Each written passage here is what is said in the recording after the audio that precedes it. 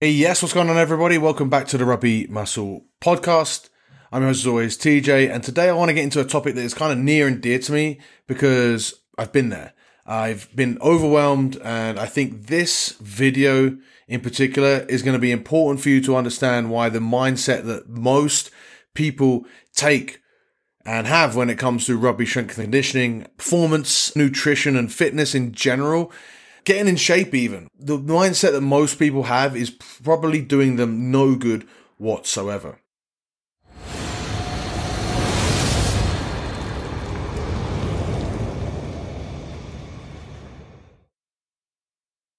How can I explain this? I guess it's easy, right? If you come at training with the question, what can I do? What do I need to do?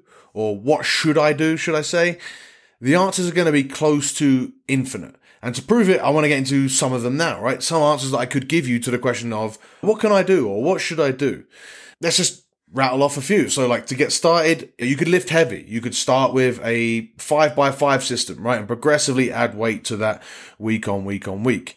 You could also do the 1x20 system where you do one set of 20 on a particular movement. And that actually works amazingly for most beginners and most people that haven't even tried it. So even if you think, oh no, you're not a beginner because you've been lifting for 3 or 4 years, a lot of people that try this have a lot of success. But on top of that, you could also do basic jump training where you focus basically on the movement of real simple jumps, and you can find that just incorporating some of that on top of your normal weight regime can have huge benefits. You could do the same thing with throws and upper body power movements to create, the same power sort of base for your upper body, and you can see that transfer onto the pitch.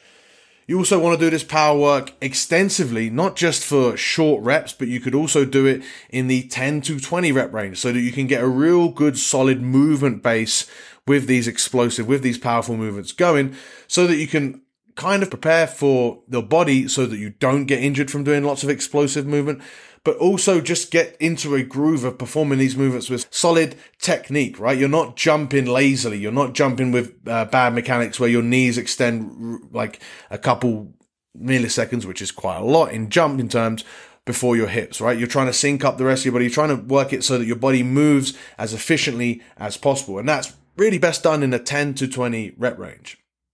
You should also be doing this with both jumps, like where you're taking off of both legs and you land on both legs, to, bounds and single leg hops where you're taking off of one leg or you're landing on one leg, or you're landing on the opposite leg, or you jump and you land on the same leg.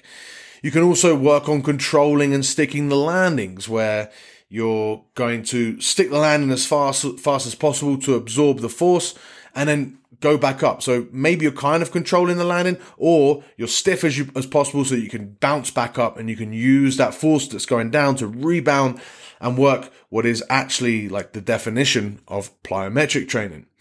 You eventually want to build all this power stuff up to a point where you're working 3 to 5 reps explosively as possible so that you're working all out power. This is going to be one of the biggest things that can transfer to the rugby pitch, is how fast and explosive you can move within that 3 to 5 rep range, because that is really working the power. But the stuff before it is also super necessary. You can also add in like a recoil method, so you would explode and rebound as fast as possible. Similar to the plyometrics, where you've got a minimal turnaround time, but this time you're allowing for a little bit of flexion in the knees or in the body part that's hitting the ground, and then you're going to bounce back up. You could also fully absorb the force and maybe even carry a weight so that you're increasing the force that's hitting the ground, so you rebound and project even more explosively than you would naturally. You could also not just do all of this stuff that I've just spoken about. You don't just have to do this, right, up and down, because that's probably what you've been thinking about as I've been saying this. But you'd also go forward and backwards and side to side, laterally. And you would also go rotationally. And all the stuff that I've spoken about so far, right, it's very in-depth. And all we've covered is power. Now, at this stage, this isn't another point. This is just to say that if you're enjoying these podcasts and you'd like to see more of them, we're hoping to get more stuff going up on the YouTube channel, at least one new podcast every single week. If you're enjoying them, please share it with a friend, leave a 5-star review, because it really does help out spread this vital information, help us reach more people, and is a great way to just say thank you to me and to us at Rugby Muscle if you've been enjoying this stuff. Also, make sure that if you're not already, make sure you're subscribed, because you don't want to miss out on the new episodes and the new information that we're giving out each and every week. All right, back to the stuff that you could do. You can add weight to all of the movements that we've discussed so far to add a little bit of extra resistance. That resistance will slow down the movement, but it might increase power, since power is speed times strength. So you're not just looking to move as fast as possible. You to move explosively and to move powerfully. You need to be using force. You need to be really projecting out your strength as well over a short period of time.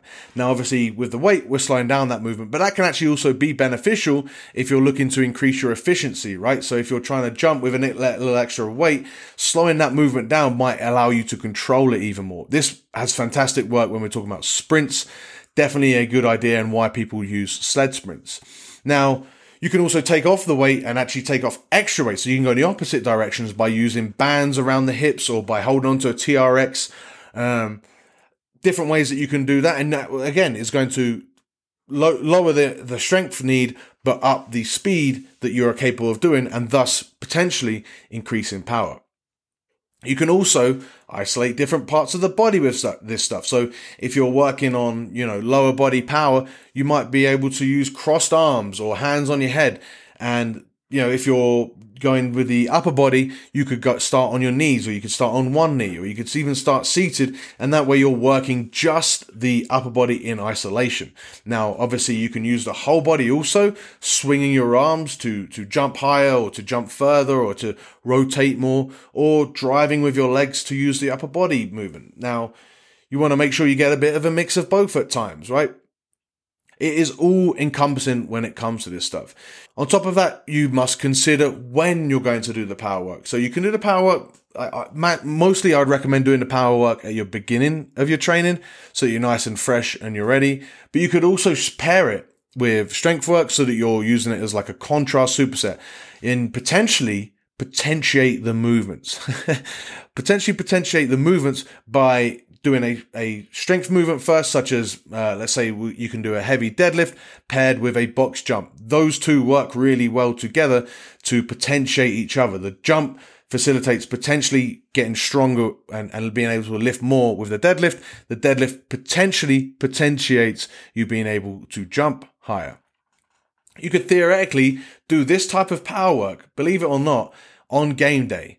Maybe not the deadlifts, but a lot of this power work can be done on game day and might even help you perform better. Not just getting an extra power work, but actually help you perform better on game day.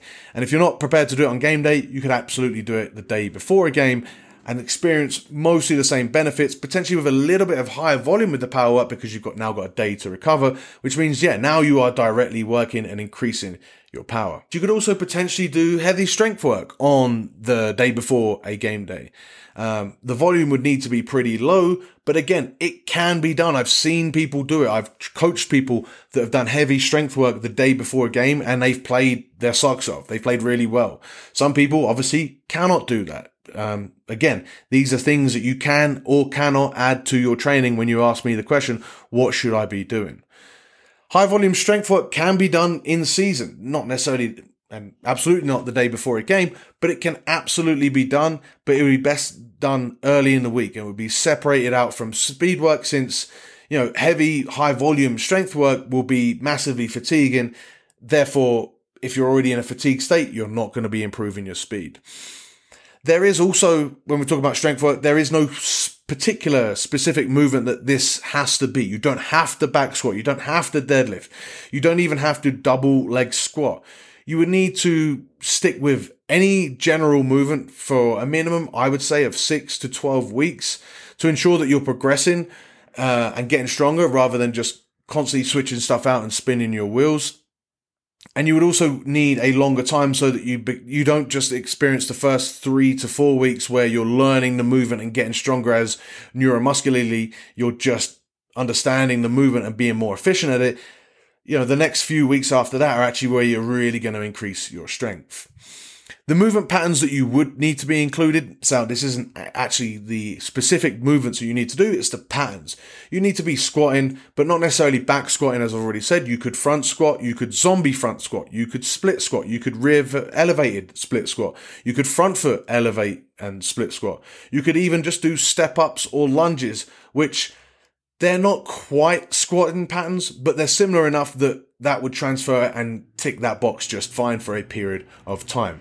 You should also hinge when we're talking about movement types that you should be doing. Hinging at the hips, meaning, bending over at the hips and standing up nice and straight. People say that the hex bar is the best way to do this, but really it ends up being too much, for me, of a squat rather than a hinge. So when that happens, or if that's an issue for you, there isn't necessarily that much wrong with using a straight bar.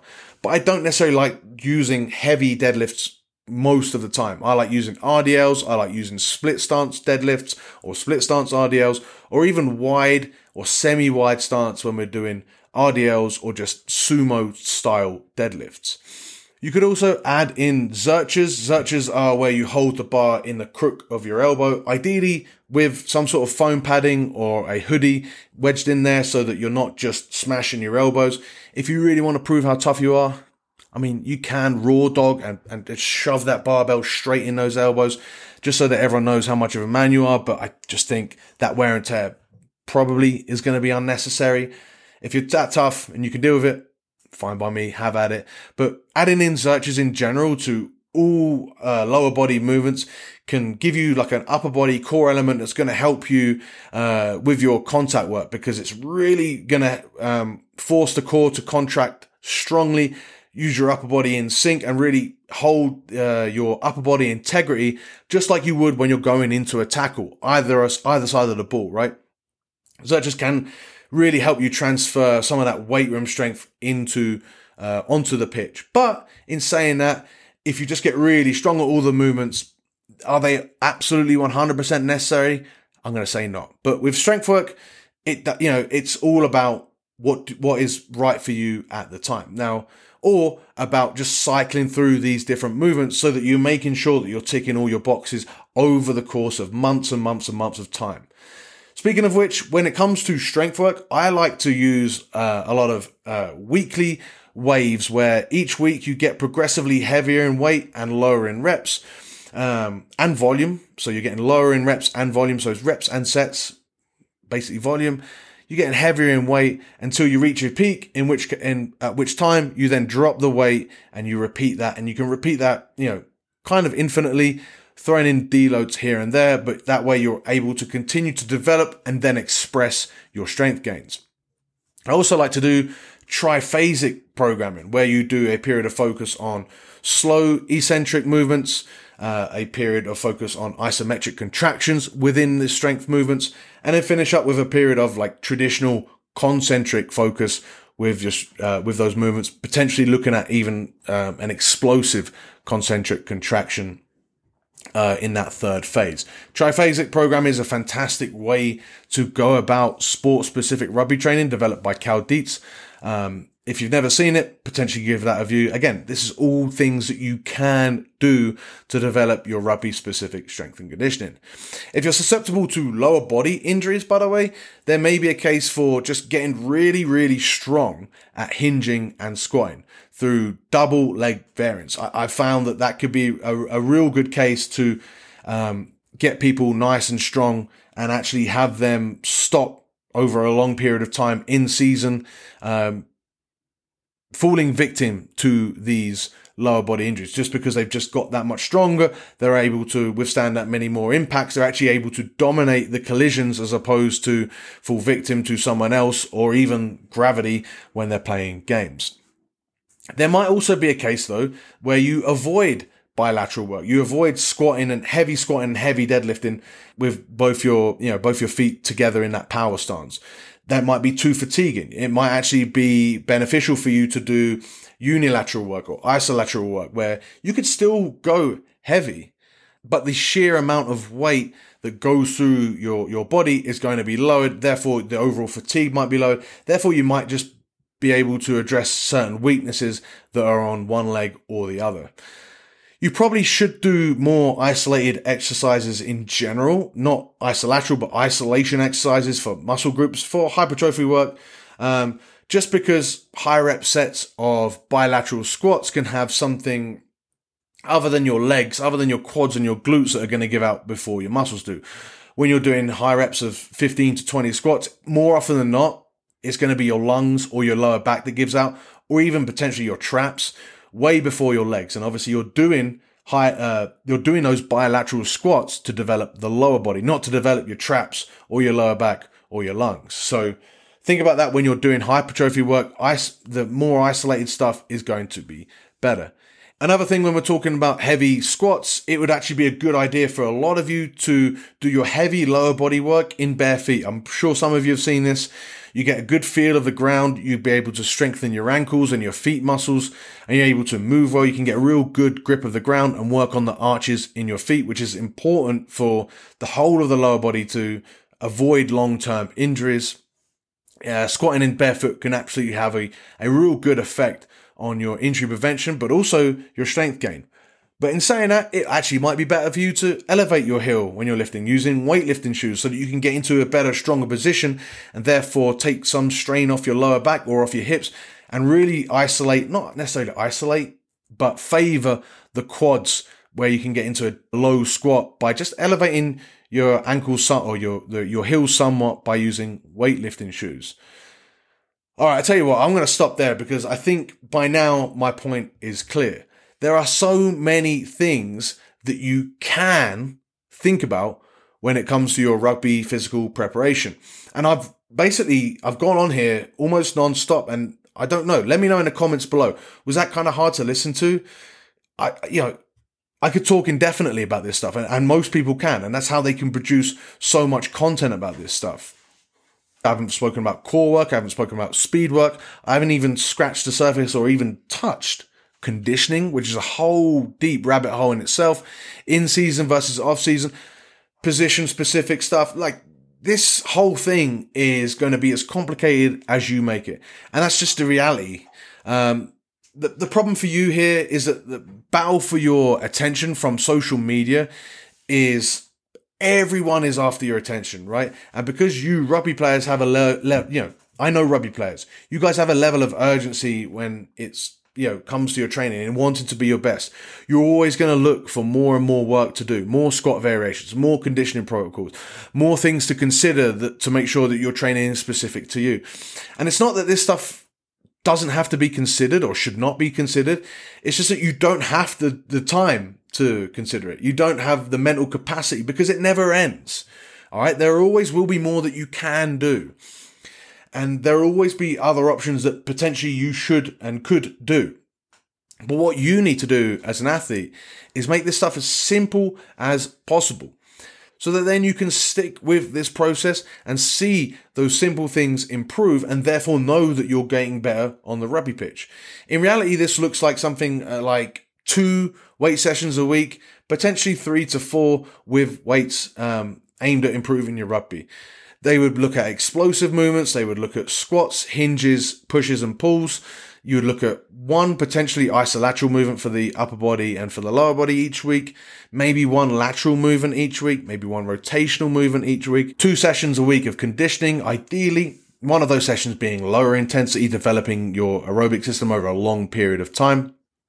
And then the other conditioning session could be high intensity, but it also could be another low intensity, again, developing that aerobic system. But it could also be like speed or power development. That's kind of how I see all this stuff tying in together. If you have less time, I would take out the stuff that is already currently your strength. If you have more time, I would add in extra stuff that make sure that you're working on your weaker points. So if you're someone that's unfit, maybe you add in a third conditioning session, etc. That's it. You get the point, right? That's how you should have your approach to rugby. You should make it simple. 2 sessions a week with weights, 2 sessions of conditioning, and you alter those throughout the different variations that you need to do. You continually improve those for 6 to 12 weeks.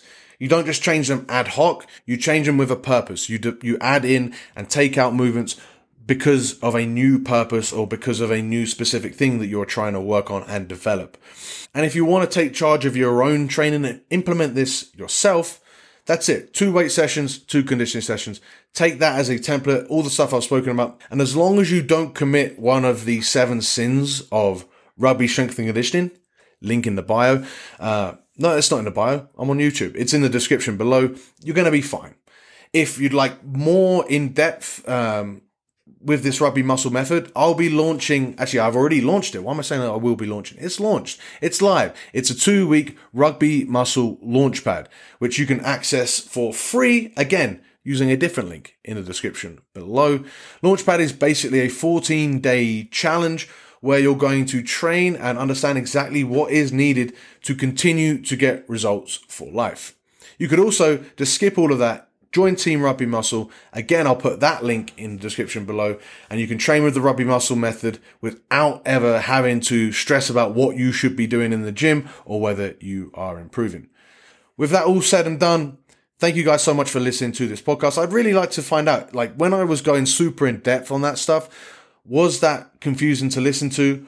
Were any of those pieces of advice really meaningful to you? Is there anything that you're going to take and apply to your training? I'd love to hear from you. If you have any questions also, drop all of that stuff in the comments below. If you haven't already, hit that thumbs up button, hit that like button, or if you're listening on the podcast, give us a 5-star review. It really does make the world of difference. Thank you guys so much for listening. I'll see you guys in the next one.